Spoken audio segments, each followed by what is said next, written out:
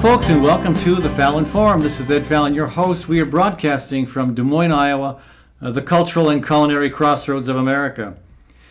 Thanks to our local business partners, including Gateway Market and Cafe, located at 20th and Woodland. That's my grocery store, and also a great place for breakfast, lunch, and supper. They aren't doing in-house dining, but you can order all that 7 days a week through takeout. That's Gateway Market and Cafe. Thanks also to Noche Jazz and Cabaret. They've started doing some appropriately socially distanced live concerts. You can also catch most of their performances on live stream. That's Noche Jazz and Cabaret. All right, folks, so welcome to today's program. Again, this is Ed Fallon, your host. We're broadcasting from Des Moines. And later in the program, we'll be talking about the incredible protest in Portland, Oregon over the weekend. We'll also be talking about the oil and gas industry's pending collapse and the downside of that in terms of environmental impact. And we'll talk about the nutrient value of your produce and how it declines, sometimes very precipitously. But first, we're going to talk about urban renewal and America's racial divide. And, looking at the Black Lives Matter message, it's pretty clear, folks. We've got a problem. And yet there are still those who insist there's no racism in America. And honestly, I'm not sure what pile of rocks those folks live under, but it's an incredible disconnect from reality. But to be clear too, racism is not only individual acts like the killing of George Floyd. It's institutional. It's institutional, and it's not just law enforcement. It includes housing policy, transportation policy, employment bias, criminal justice abuses, so much more. That's the tip of the iceberg. And I want to give you a clear example, specifically New York City's transportation policy under the infamous Robert Moses. So in the first half of the last century, New York's subway system was considered the best in the world. And annual ridership kept going up until about 1948. And then along comes Robert Moses, who actually came to power in New York in 1934. And when he finally left in 1968, New York's subway system was quite possibly the worst in the world. And why? Well, because Robert Moses hated public transit. He loved the car, and he loved people who were wealthy enough to own a car. And of course, that meant mostly white folks back then. Moses helped establish Long Island's Jones Beach, but then, this is incredible to me, he intentionally designed the Long Island Parkway with low bridges so that buses transporting black people couldn't get to the nice beaches on Long Island. And it wasn't just Moses, of course, because back in the day, all across America, so-called urban renewal was the euphemism that mostly white male planners, face it, most of the planners were white and male, they coined this term, urban renewal, to feel better about destroying low-income neighborhoods and often to make way for highways. So one estimate indicates that urban renewal displaced more than 1 million Americans, and again, mostly low-income people, mostly people of color. Well, what a lot of folks don't realize or choose not to realize is that the same thing that happened in New York City and in other big cities across the U.S. happened right here in the heartland, including in Des Moines. Joining us now is Dartanyan Brown. Dartanyan is a teaching artist and an outstanding musician. We've played together.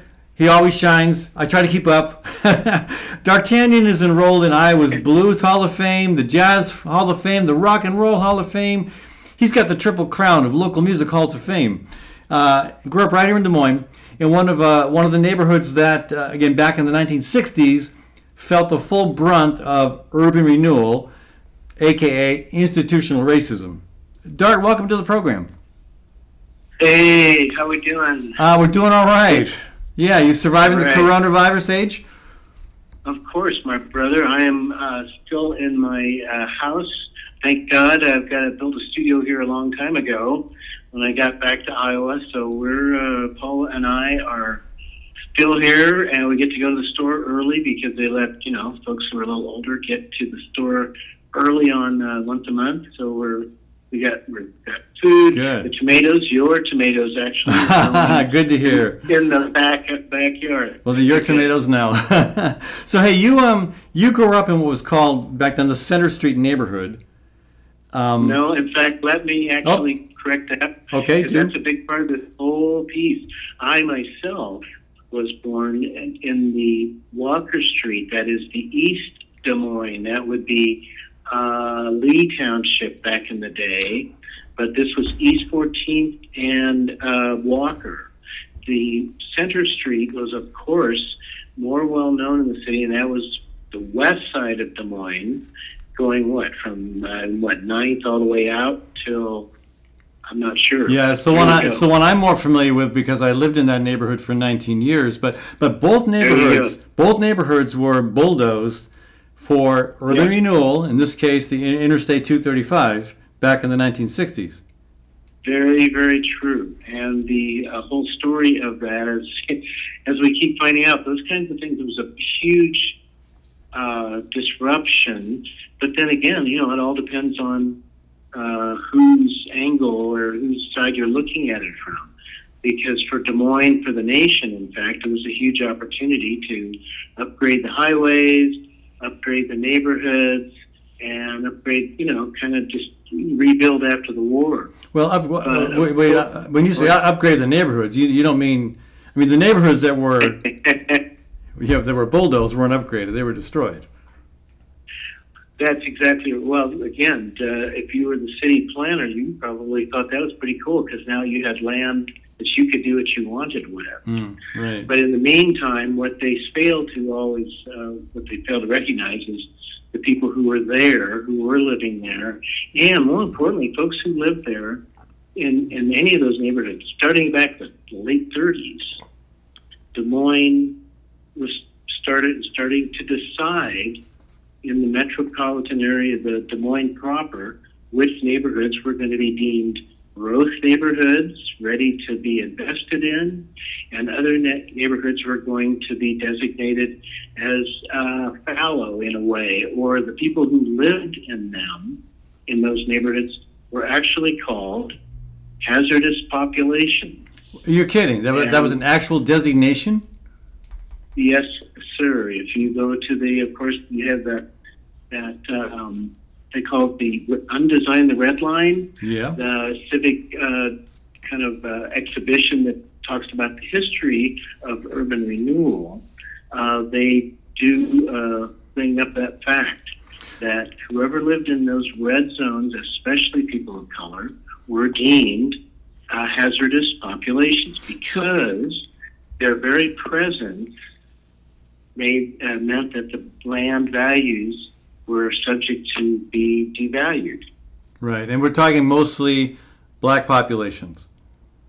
Well, it's low income white.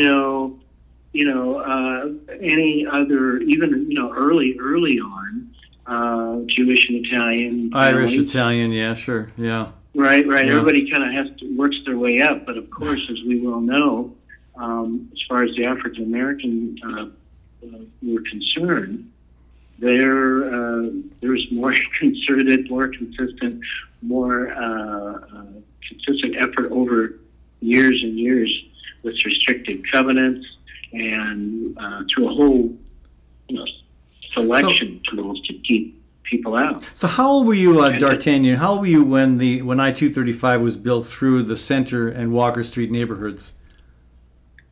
That would have been, I remember myself remembering the upset of it starting in around 1963, 64, 60, around there, 60, because I was 12 to 14 years old. And remembering that our parents, my mom and dad, speaking of music, by the way, it's interesting when you talk about culture, because what happens when urban renewal, whenever anybody, for whatever reason, whenever neighborhoods and cultures are disrupted, it's more than just moving to a different house. Right. My dad was an artist, a very talented, great musician, Ellsworth Brown. We lived down the street from one Ernest Speck Red, who was a legendary pianist, and the only reason people think of Center Street largely was because of its culture and its entertainment. Right. And that entertainment of the 50s was jazz. So a lot more than just the houses and the people got disrupted. A whole culture and a way of life was disrupted. So in Des Moines, 1950s, late 40s through the 50s, Des Moines was a center. We've got pictures of Lester Young in Des Moines. We've got, it was a center. Everybody came here. But then when they broke up Center Street, it kind of like it died for a while. It did not reappear until the 70s. And I dare say, as you said before, I was very blessed to have the people that was Sam Salomon, Del Jones, a lot of people here who we grew up with, and we brought that back in the 70s. You weren't here quite yet, but our 70s through 80s were very, very rich in music. And then that went away, and now we're kind of wondering, well, what has happened since then, you see? But let me just ask then, I mean, we don't have too much time left, Dart, so I want to be clear. This was was there much opposition, much resistance to what the city was proposing to do back then in building this interstate through your community, or was it just kind of in Des Moines? No, not really. No. At my young age, there were definitely people who protested the value that they were given for their homes. And overall, were people given less value than they should have been? I'm right. Yes, in a word, yes. Yeah. In fact, that's the subject of a couple of songs I'm writing right now because of that. Because that was the searing part of it, my friend. The people worked as hard as they did for the houses that they were allowed to buy, and after then, when they were forced to move, the value that they were given for the city placed on that home was usually nowhere near what they needed to buy comparable in another part of town. See, that whole piece was just completely perverse, on top of a perversion. Because once they undervalue you, the neighborhood that you would even try to live in would be not as good. Or if you tried to move any better, then they would try to keep you out, as what happened to my mother when we tried to move from 1434 Walker to 2723 Columbia in 1964. You were basically prevented from moving to that neighborhood? There was a person who lived across the street from us. His name was rather infamous in Des Moines history. And he ran an effort to try to keep Mom out of the neighborhood. Because you were black? Of course. Right, yeah. Now, just to show you, here's the thing we want to leave with, okay? This is kind of a weird, bad story, and it's an intergenerational crime. But the reason we're not consumed with hate and we've had a pretty good time is because of the strength of our parents, the strength of the culture that we did come from, which gave us the mental acuity, the mental strength to understand the only way you're going to get by this is not to hate, but to learn and to get by. And so that's what my book's about. I've got a book coming out soon that talks about all of this and a lot more. If people want to get a copy of your book, where do they go?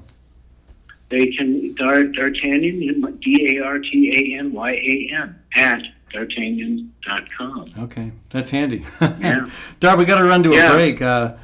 We could talk about this a lot longer, and again, it's a very relevant conversation, especially with the way the Black Lives Matter movement has successfully highlighted just the racial tensions and divisions in our country. One last thing. With all this, the equity that was lost in those transactions in those days went to somebody here in town that stayed in Des Moines business community and business value. That value is still here. And so there is a direct line from the business that has been done to the people who were disenfranchised. Think about that, please. Yeah. Thank you. Okay. Good stuff. Hey, Dart, thanks for joining us, folks. We've been talking to Dartanyan Brown, a Des Moines resident, teaching artist, also an excellent musician, and an author as well. And check out his new book when it comes out. We'll be back in a minute, folks. Charles Goldman is going to join us. We're going to talk about the incredible actions in Portland over the weekend. Naked Athena, the Wall of Moms, and a Navy vet beaten by federal agents. We'll be back in a minute with that conversation on the Fallon Forum. Gateway Market and Cafe is your locally owned source for specialty groceries. Enjoy chef-crafted prepared foods, artisan baked goods, organic produce, specialty cheeses, and hand-selected wines and craft beer. Visit the lively cafe for breakfast, lunch, and dinner 7 days a week. Gateway Market is centrally located on the corner of Martin Luther King Jr. Parkway and Woodland Avenue. Stop by or visit www.gatewaymarket.com for more details.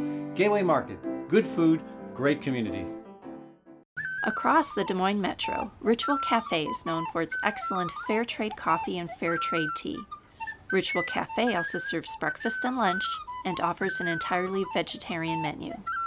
This unique venue is also known for its live music and displays of local artwork on the walls. Located on 13th Street between Locust and Grand in downtown Des Moines, Ritual Cafe is open 6 days a week. Make Ritual Cafe a daily part of your ritual. Noche is the premier home in Des Moines for jazz and cabaret. With its prime downtown location and stylish ambiance, Noche attracts both national acts and local favorites, including Max Wellman, Gina Gedler, Scott Smith, Tina Haas-Findlay, and Nick Leo. Every Wednesday night, you can enjoy the progressive sounds of one of America's longest-running jazz orchestras, the Des Moines Big Band. Noche also offers a world-class cocktail bar and serves a variety of small plates. If you haven't been to Noche, you haven't experienced the fullness of Des Moines' cultural revival. If you have, we're sure you'll be back. Noche, located on Walnut Street just south of the Sculpture Park in downtown Des Moines.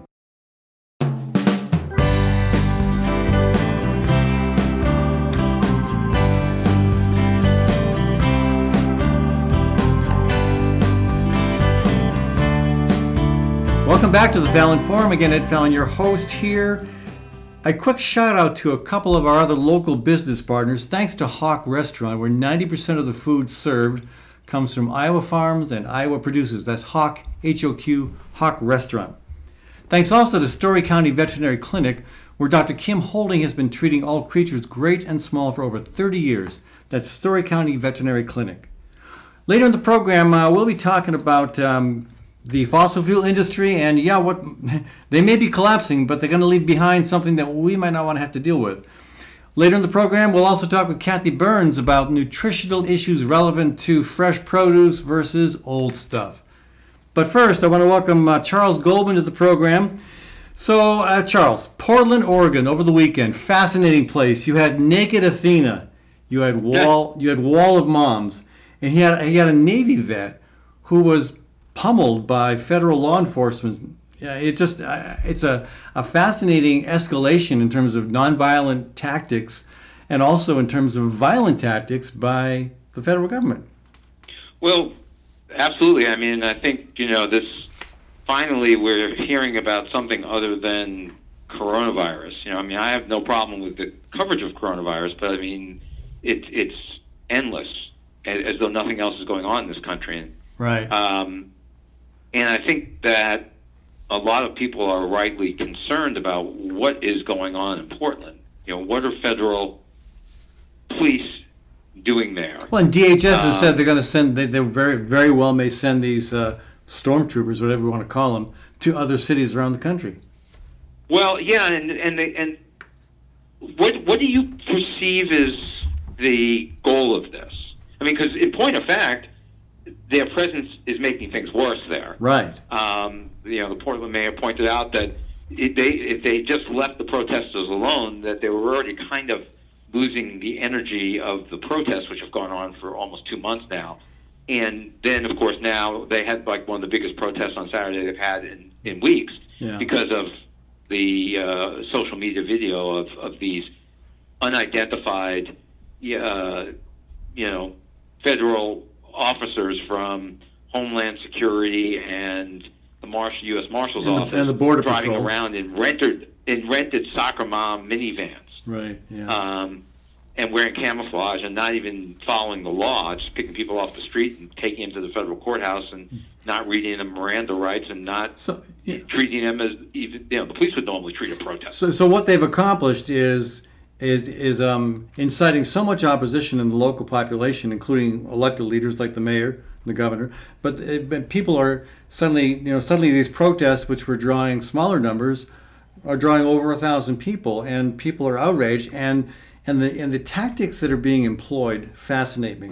I mean, nonviolent action always involves just trying to figure out how to get under the skin of the violence of the system to make your case clear. And here we have, there were lots of things happening earlier in the evening, but what fascinated, I think, a lot of people was this naked woman who appeared out of nowhere at 1:45 in the morning, now being called Naked Athena, or she's being called Naked Athena by a lot of people. But if you look at the Nationalist Review, they call her. Their headline is, quote, "Antifa psychopath loses her mind, strips naked to protest," in quotes, Portland police, which is just an incredible headline. Well, it's actually an interesting question, which is, the problem I have always with attributing any sort of tactic or strategy to Donald Trump is that he's so,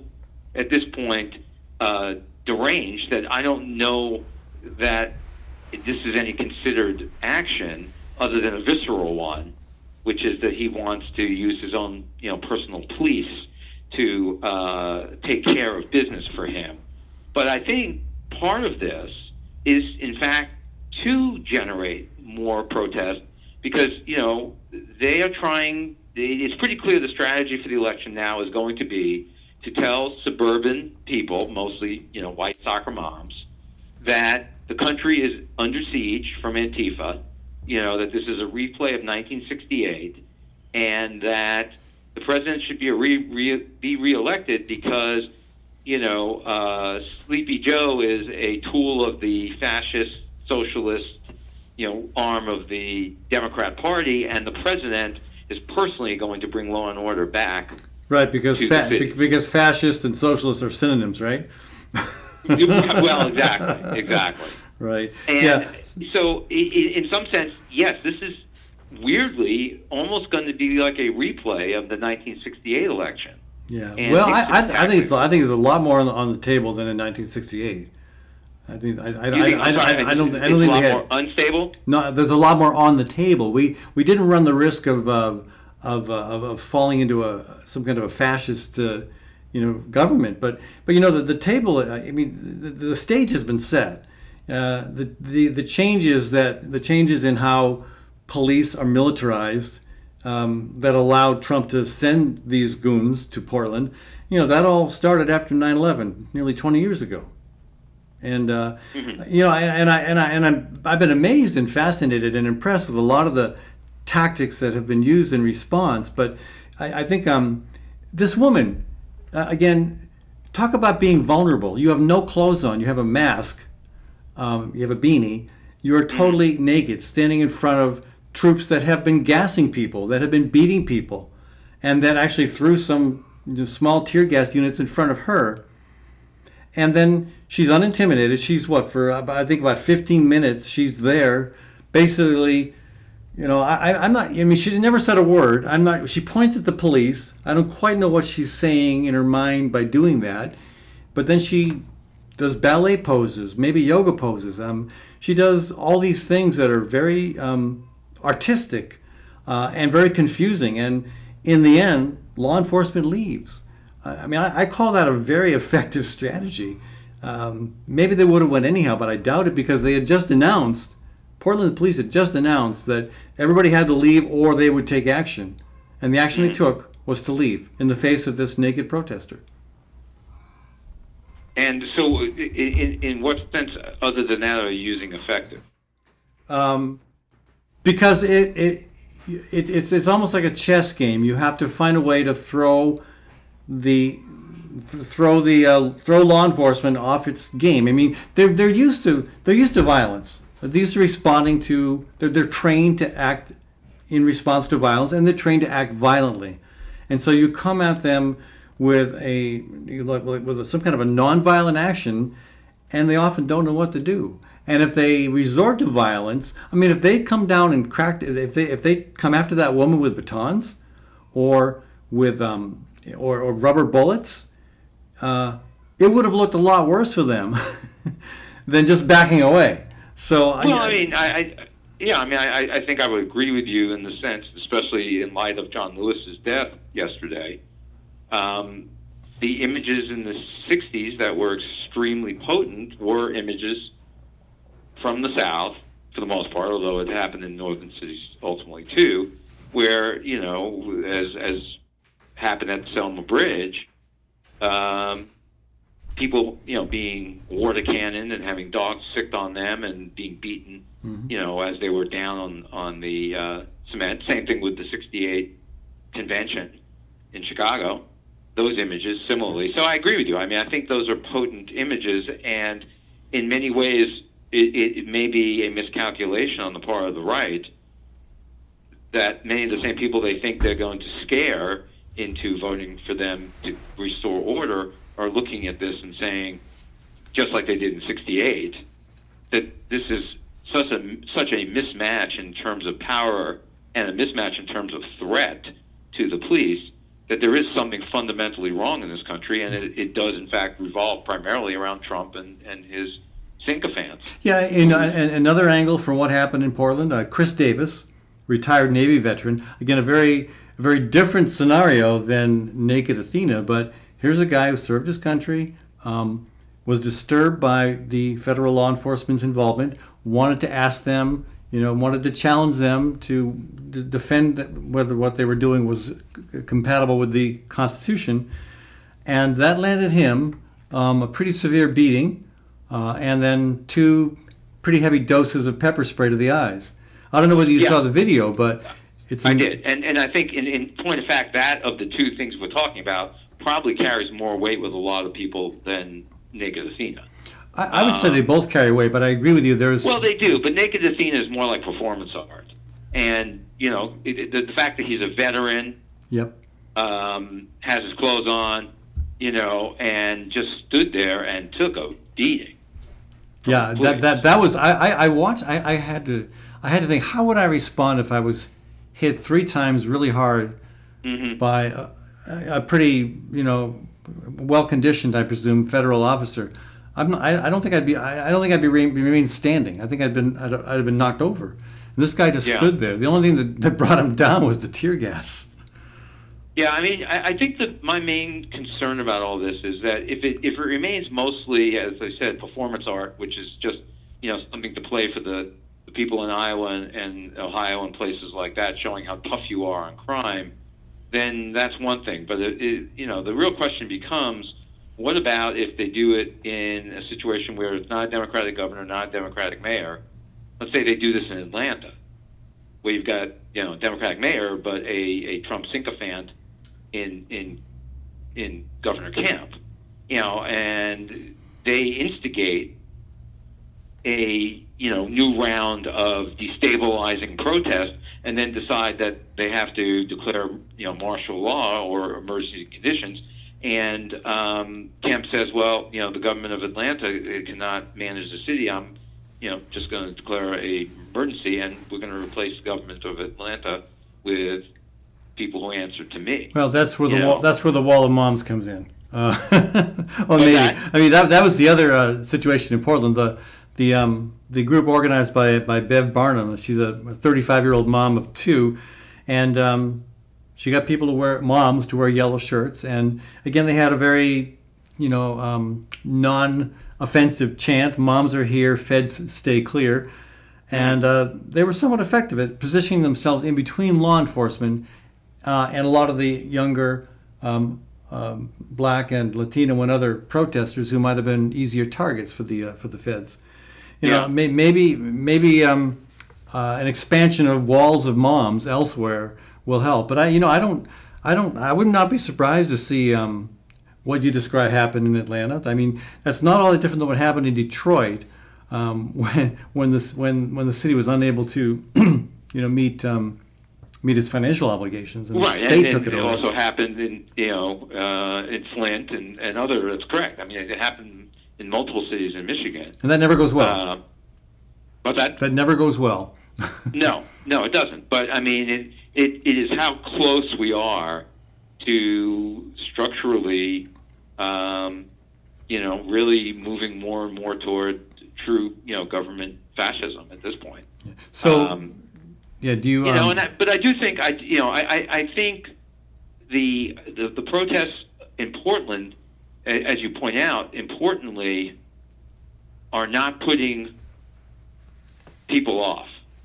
I mean, protests which simply become a shopping trip, and looting, are not going to play well. Right. And I think that people who are supporting the protests need to be really careful about their blind and far-reaching support for any form of protest.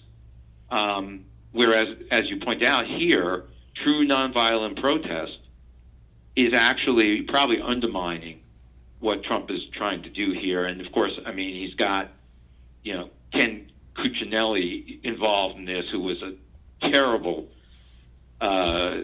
AG in Virginia and was, quickly thrown out. But this is Steve Miller, Cuccinelli, written all over it. Because they're authoritarians, as of course the president is clearly an authoritarian.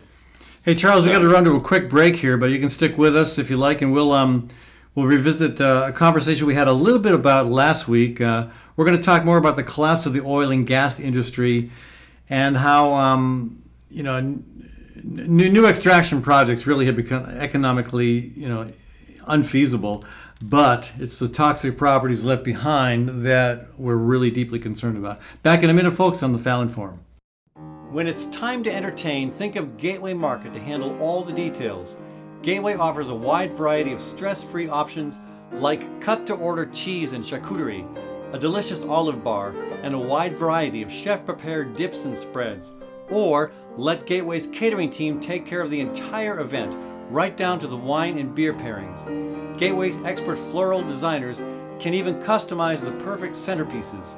Stop by or visit gatewaymarket.com for more information. Gateway Market, good food, great entertaining.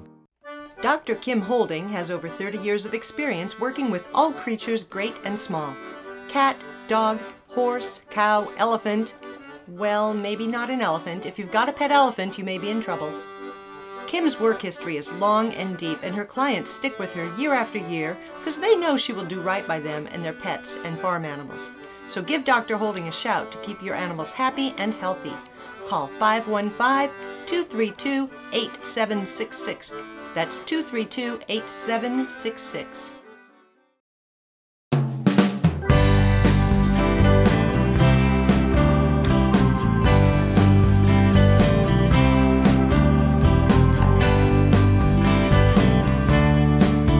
Welcome back to the Fallon Forum. Thanks to the nonprofits that help partner with us to make this program possible. Thanks to Bold, Iowa, fighting climate change, and the Dakota Access Pipeline since 2015. That's boldiowa.com. Thanks also to Birds and Bees Urban Farm, where you can learn how to turn your yard into dinner. Check out birdsbeesurbanfarm.org.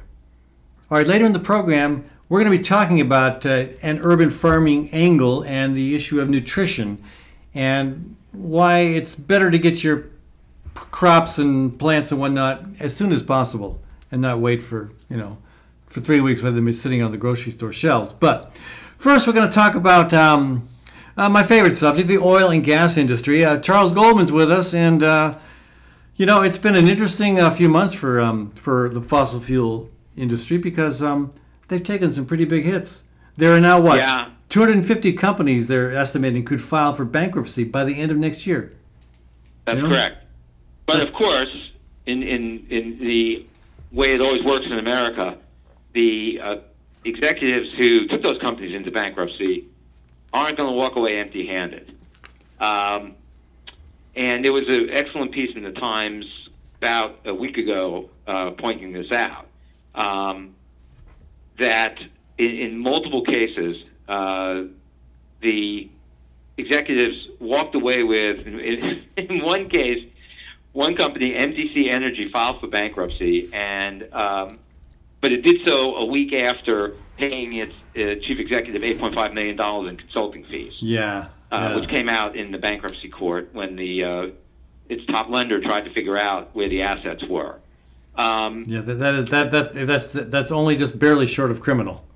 Yeah, Whiting Petroleum, a shale driller in North Dakota. Let's see. They approved $15 million in cash bonuses for their top executives 6 days before they filed bankruptcy. And the argument they make for this is that, well, they have to come up with this money because they need to retain these executives. What, with the company going bankrupt? With the company going bankrupt, they need to retain them? Right, because they've done such a great job. So, that's of course the first part of this. The second part of this is the real dangerous part of this, which is that, and as I told you, it obviously bears on the Dakota Access Pipeline also, is that one of the biggest problems is these companies probably were bankrupt even before the gas prices took a dive and made their operations unprofitable. In that these companies were supposed to be keeping money on hand to do the environmental cleanups of wells that it would have abandoned perhaps anyway because of decreasing production, et cetera. And, of course, none of these companies have any significant amount of money put away to fix the problems that are going to occur from these untended to wells, which are now going to leak methane like crazy. Well, they're already leaking methane like crazy. That's correct, but it'll even be worse. Yeah, there are 3 million abandoned oil and gas wells right now, and 2 million are unplugged. And they estimate the annual methane emissions as 1.5, the equivalent to 1.5 million cars. 1.5 million cars. Yeah. That's correct. And this of course is part of the scheme, which is that when you have crony capitalism the way we do in the United States, these companies, as with many other companies, exist solely to extract the profits, but the cost of cleaning up after them always falls to the commons. It always falls to the American taxpayer. You know that politics in America has really gone down when you continually have to cite Mitt Romney as a voice of reason and progressivity. I mean, here's the guy who called out, quote, crony capitalism, and who also has called out Trump on numerous occasions. But our hero, Mitt Romney. Mm-hmm. Well, and this is kind of the scope of the problem. For instance, there's a company, Extraction Oil and Gas, out in Colorado, which, by the way, maintains a fracking unit right next to a school, of course. Right. A school, of course, in a neighborhood which is mostly Hispanic and working class. Right. It was originally supposed to be in a neighborhood that would have been nearer a more affluent, mostly white community, but they yelled and screamed, and, of course, that got moved. And this is out in, I think, Greeley, Colorado. This company only has about $200 million worth of cost to clean up its wells. It's 1,000 wells that are now just flaring or just leaking.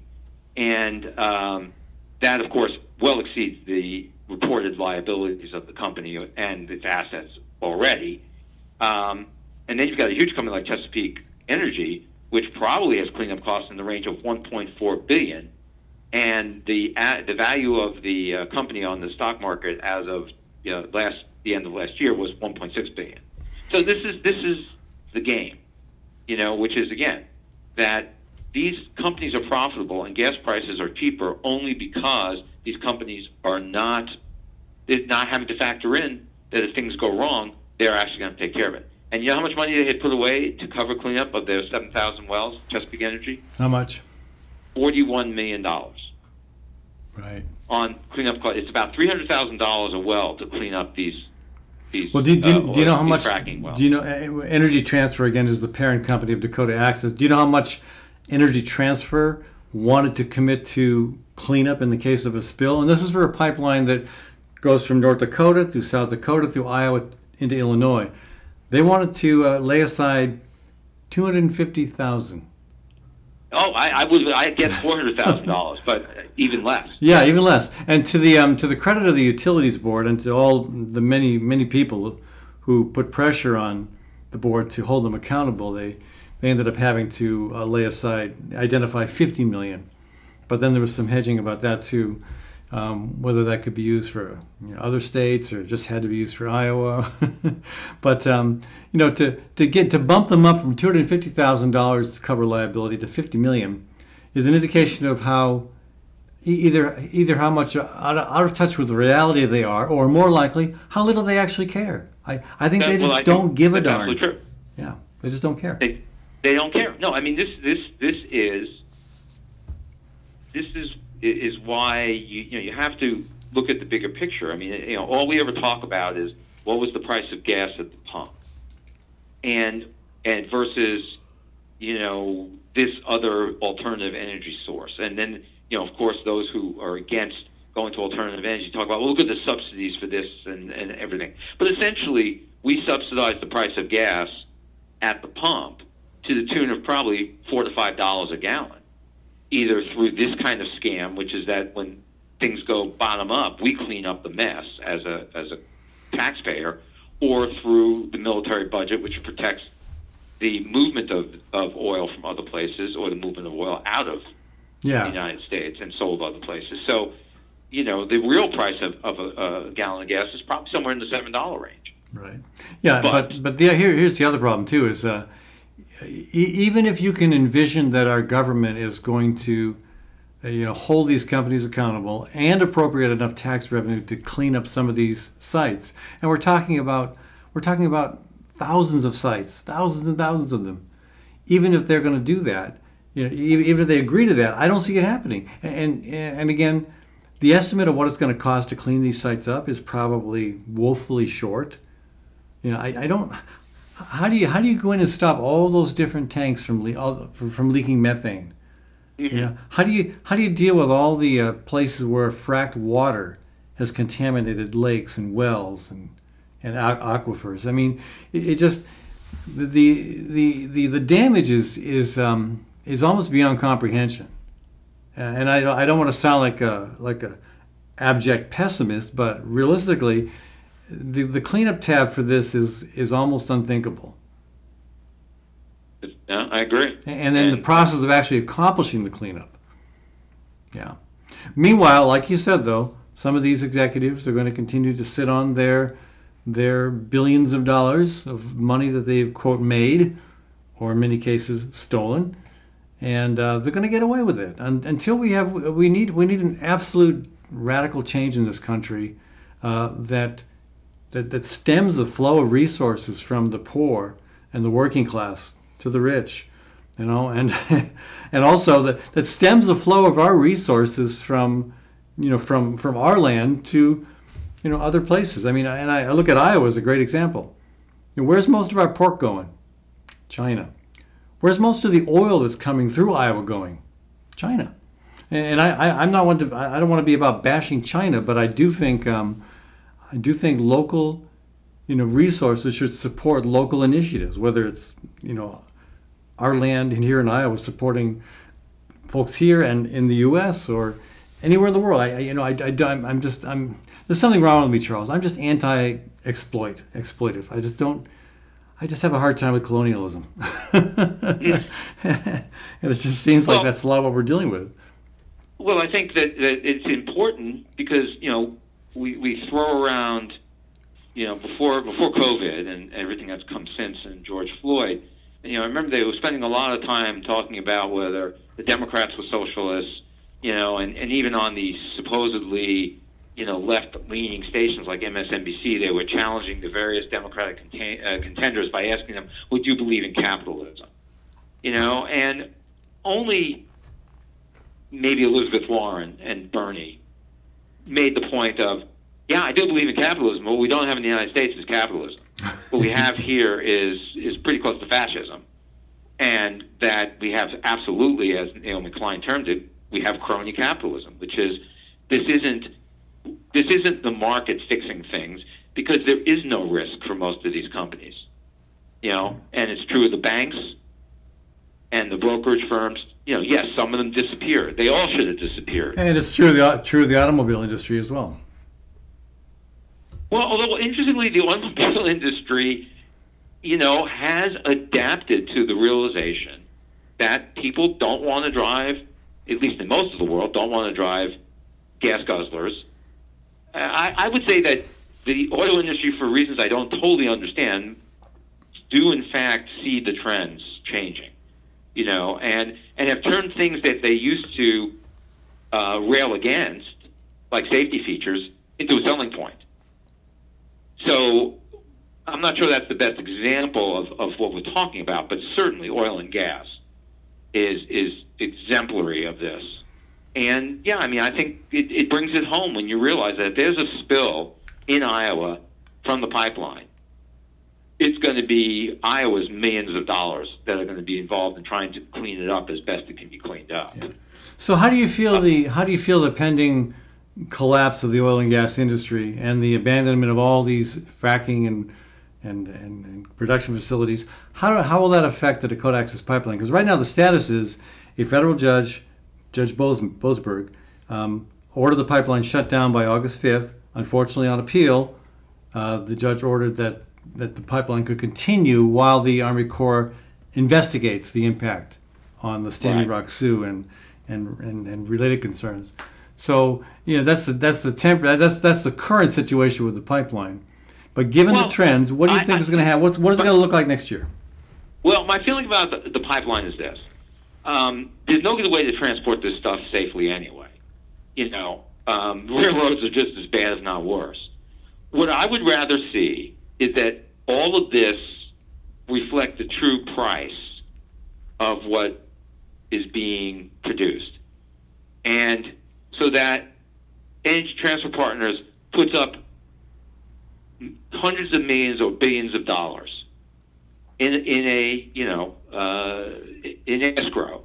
So the money has to be there to cover the cost of a spill. And then they're going to have to put that charge onto the cost of transporting that oil in their pipeline.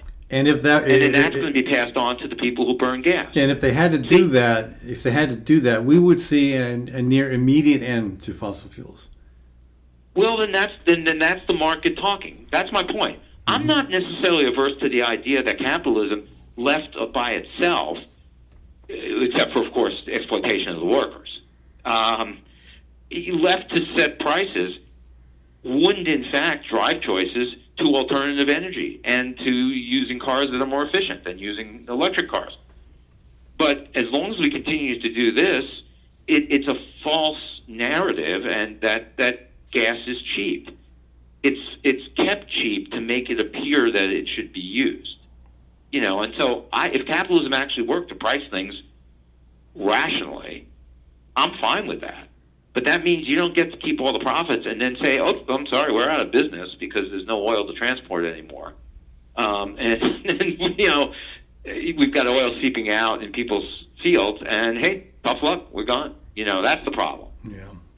Charles, hey, thanks for joining us today.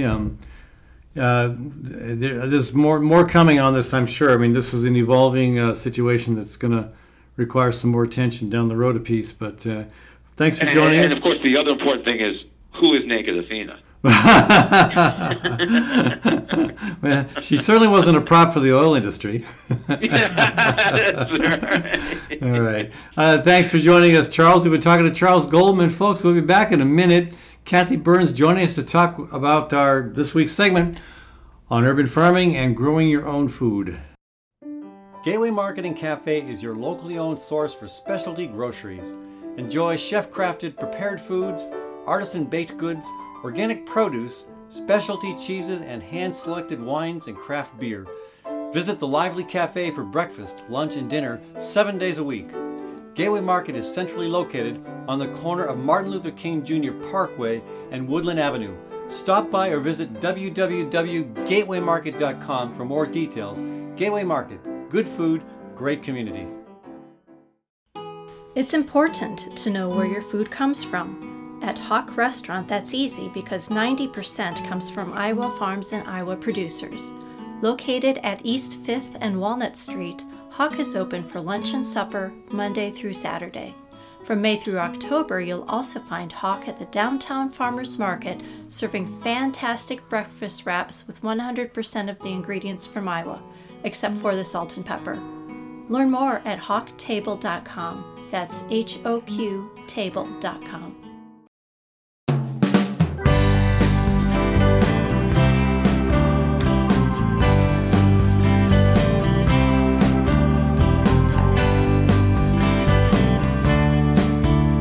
Welcome back to the Fallon Forum. Thanks for tuning in today, folks, and thanks to Gateway Marketing Cafe, one of our business sponsors, local grocery store, and also a great place for breakfast, lunch, and supper.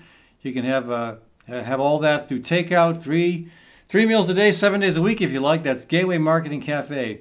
Thanks also to Ritual Cafe on 13th Street, fair trade coffee, fair trade tea, and an all-vegetarian menu. That's Ritual Cafe. Again, thanks for tuning in today's program. Again, this is Ed Fallon, your host, and I appreciate the stations in Iowa and around the country that rebroadcast this program. And thanks to our production team of Sherry Herdina and Kathy Byrnes.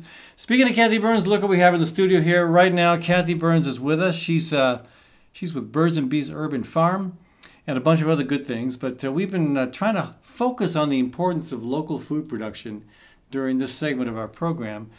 And Kathy thought, why not talk about nutritional value of produce, fresh versus what's been sitting in the grocery store or your crisper in your refrigerator for 3 weeks. Kathy, what have you learned? Well, as we shared some of the information with our workshop participants last week when we had our Zoom workshops, we can't do them in person right now. Eating the food that comes out of the ground or off the vine as soon as possible, of course, gives you your most nutritious bites.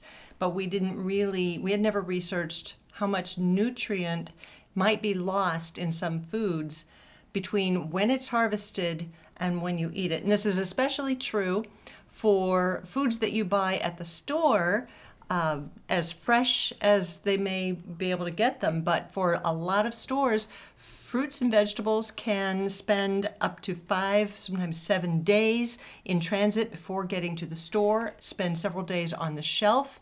And by that time, there's a lot of nutrient loss. And a lot of food. I think the average food item in Iowa, at least, comes from about 1,500 miles away. That's not too impressive for a state that considers itself the breadbasket of the world. But 1,500 miles, that takes a while. And when you get stuff coming in from South America during the winter months, obviously that's going to take even longer. But spinach is a product I've heard that if you get down on all fours and eat spinach directly out of your garden, that is the optimal benefit in terms of the spinach plant's vitamin C. We've done that. Well, not for a meal, but just for fun. Just for fun. Yeah, but if we ever invite you over, come by. Hey, you want to come over for dinner sometime? We're not going to set you a table. We're just going to give you a kneeling pad, maybe not even a kneeling pad, and you're gonna crawl around on the yard with us and just eat your spinach and lettuce and pull a radish up with your teeth. That's always fun. Right. That's right. I know the dirt gets in the teeth, but you can always brush that out later. Anyway, but seriously, folks, I've heard that the vitamin C loss of spinach over the course of just a day is 90%? It can be. And, I think I saw more studies on spinach nutrient loss than any other vegetable. I think it's easier to measure the nutrient in spinach too. But it's kind of a complicated issue, but you just want to make sure you eat the food as fresh as you can. If you are growing it yourself, of course, you can harvest your food and eat it the same day if you have time to prepare that food and eat it. The two main nutrient loss causes are loss of water and warmth. So keeping the food as cool as possible without freezing it, and then also that helps maintain the moisture content, and then you're maintaining the nutrient level. Water and warmth are overrated. Well, that's not quite what you were saying, right? No. Yeah. So, but it's not just with spinach, for example. I know vitamin C takes a huge hit in just the first 24 hours, but there are loads of other vitamins and minerals in all plants. But take spinach, for example. Don't some of those vitamins and minerals last for a lot longer than just a day? You can still expect to get a healthy dose of them a few days, a week, or more later. You can, and the other side of this is don't not eat your vegetables because you think, oh, I bought it at the store, it's in my fridge for 3 days, now it's no good. It's still the good thing for you to eat. It's just not as good as you had eaten. So you shouldn't say, okay, because spinach loses and because vegetables lose nutritional value, I'm just going to eat ice cream. I might That's a be bad for idea. that sometimes, but I don't like the vegetable ice cream at all. But another trick is even if you're harvesting food or if you're buying your food at the store, if you're not going to be able to eat it because maybe your plans changed, maybe you meant to make a dinner that night and you just didn't have time to prepare the carrots that you wanted to prepare, or the broccoli or whatever, you can still blanch and freeze that and keep all the nutrients as fresh as possible, because that's a method to maintain a lot of nutrient. It's better to process the food with a blanch and freeze, even a can, as soon after it's harvested as possible, than to let it sit in your fridge for 4 more days before you eat it. You just get more nutrient out of it. So you're saying it's better to pick a crop, steam blanch it, freeze it right away than to let it sit in your refrigerator. So whatever, I mean, you're going to lose something in the steaming process. A little bit. But you lose less than if you let it sit in your fridge for 4 or 5 days. Right. And for people who live in neighborhoods or nations where they don't have a lot of access to fresh foods, to garden foods, and we'd like to work on that a little bit around here, have more people have more access. But for those folks, the concept is, well, if they don't have access to fresh, it's good that they have access to some canned, to some preserved, some frozen foods. So it's good. Eating your vegetables and fruits any way you can get them is best for you. And we're just trying to make sure that people know how to maintain as much nutrient as they can. So maybe you don't know the answer to this, but maybe you do. So let's say we got a big green bean harvest, and I can freeze those green beans, or I got my pressure canner, I can get that out and I can can them. Which is a better? Which process better retains nutrients? The studies are a little, equal on that. The blanching and freezing the food spends less time in the water content. Right. And I think it maintains a little, according to the studies I've read, a little more of the nutrient. It does take up some space in your freezer. You can't shelf store that. And I'll tell you this, frozen green beans from the garden taste a heck of a lot better than a jar of green beans, in my opinion. Maybe others will differ. Too. Yours too, okay. But there is, I believe this is true, that overall, it depends on how quickly you eat those beans, but say they're in the fridge for 6 or 8 months or more. You mean in the freezer part of the fridge? Sorry, the freezer That's part of okay. the fridge, yeah. Otherwise known as the freezer.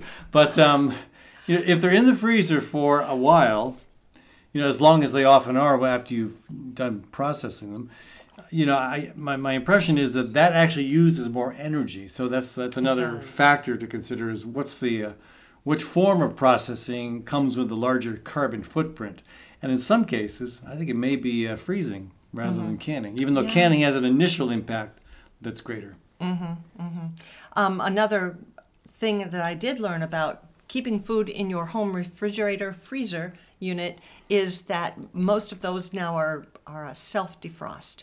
And you can lose a little nutrient when your freezer warms the coils in order to keep it defrosted, and then gets it, brings the temperature back down to full on cold. Anytime that your food is exposed to any amount of warmer air at all, it doesn't stay at that optimal frozen temperature, it can lose a little nutrient. And still, though, let's not have a big guilt trip about, oh my gosh, I opened my freezer to find the ice cream and it warmed up my vegetables, now I won't have nutrition. You're still going to get more nutrition out of those vegetables that you preserved when they were fresh than later in the year when they're not in season in your local area, and then you buy them at the store and they've been shipped from how far away? 1,500 miles is what I hear is the average. That stat's been on the books for a while.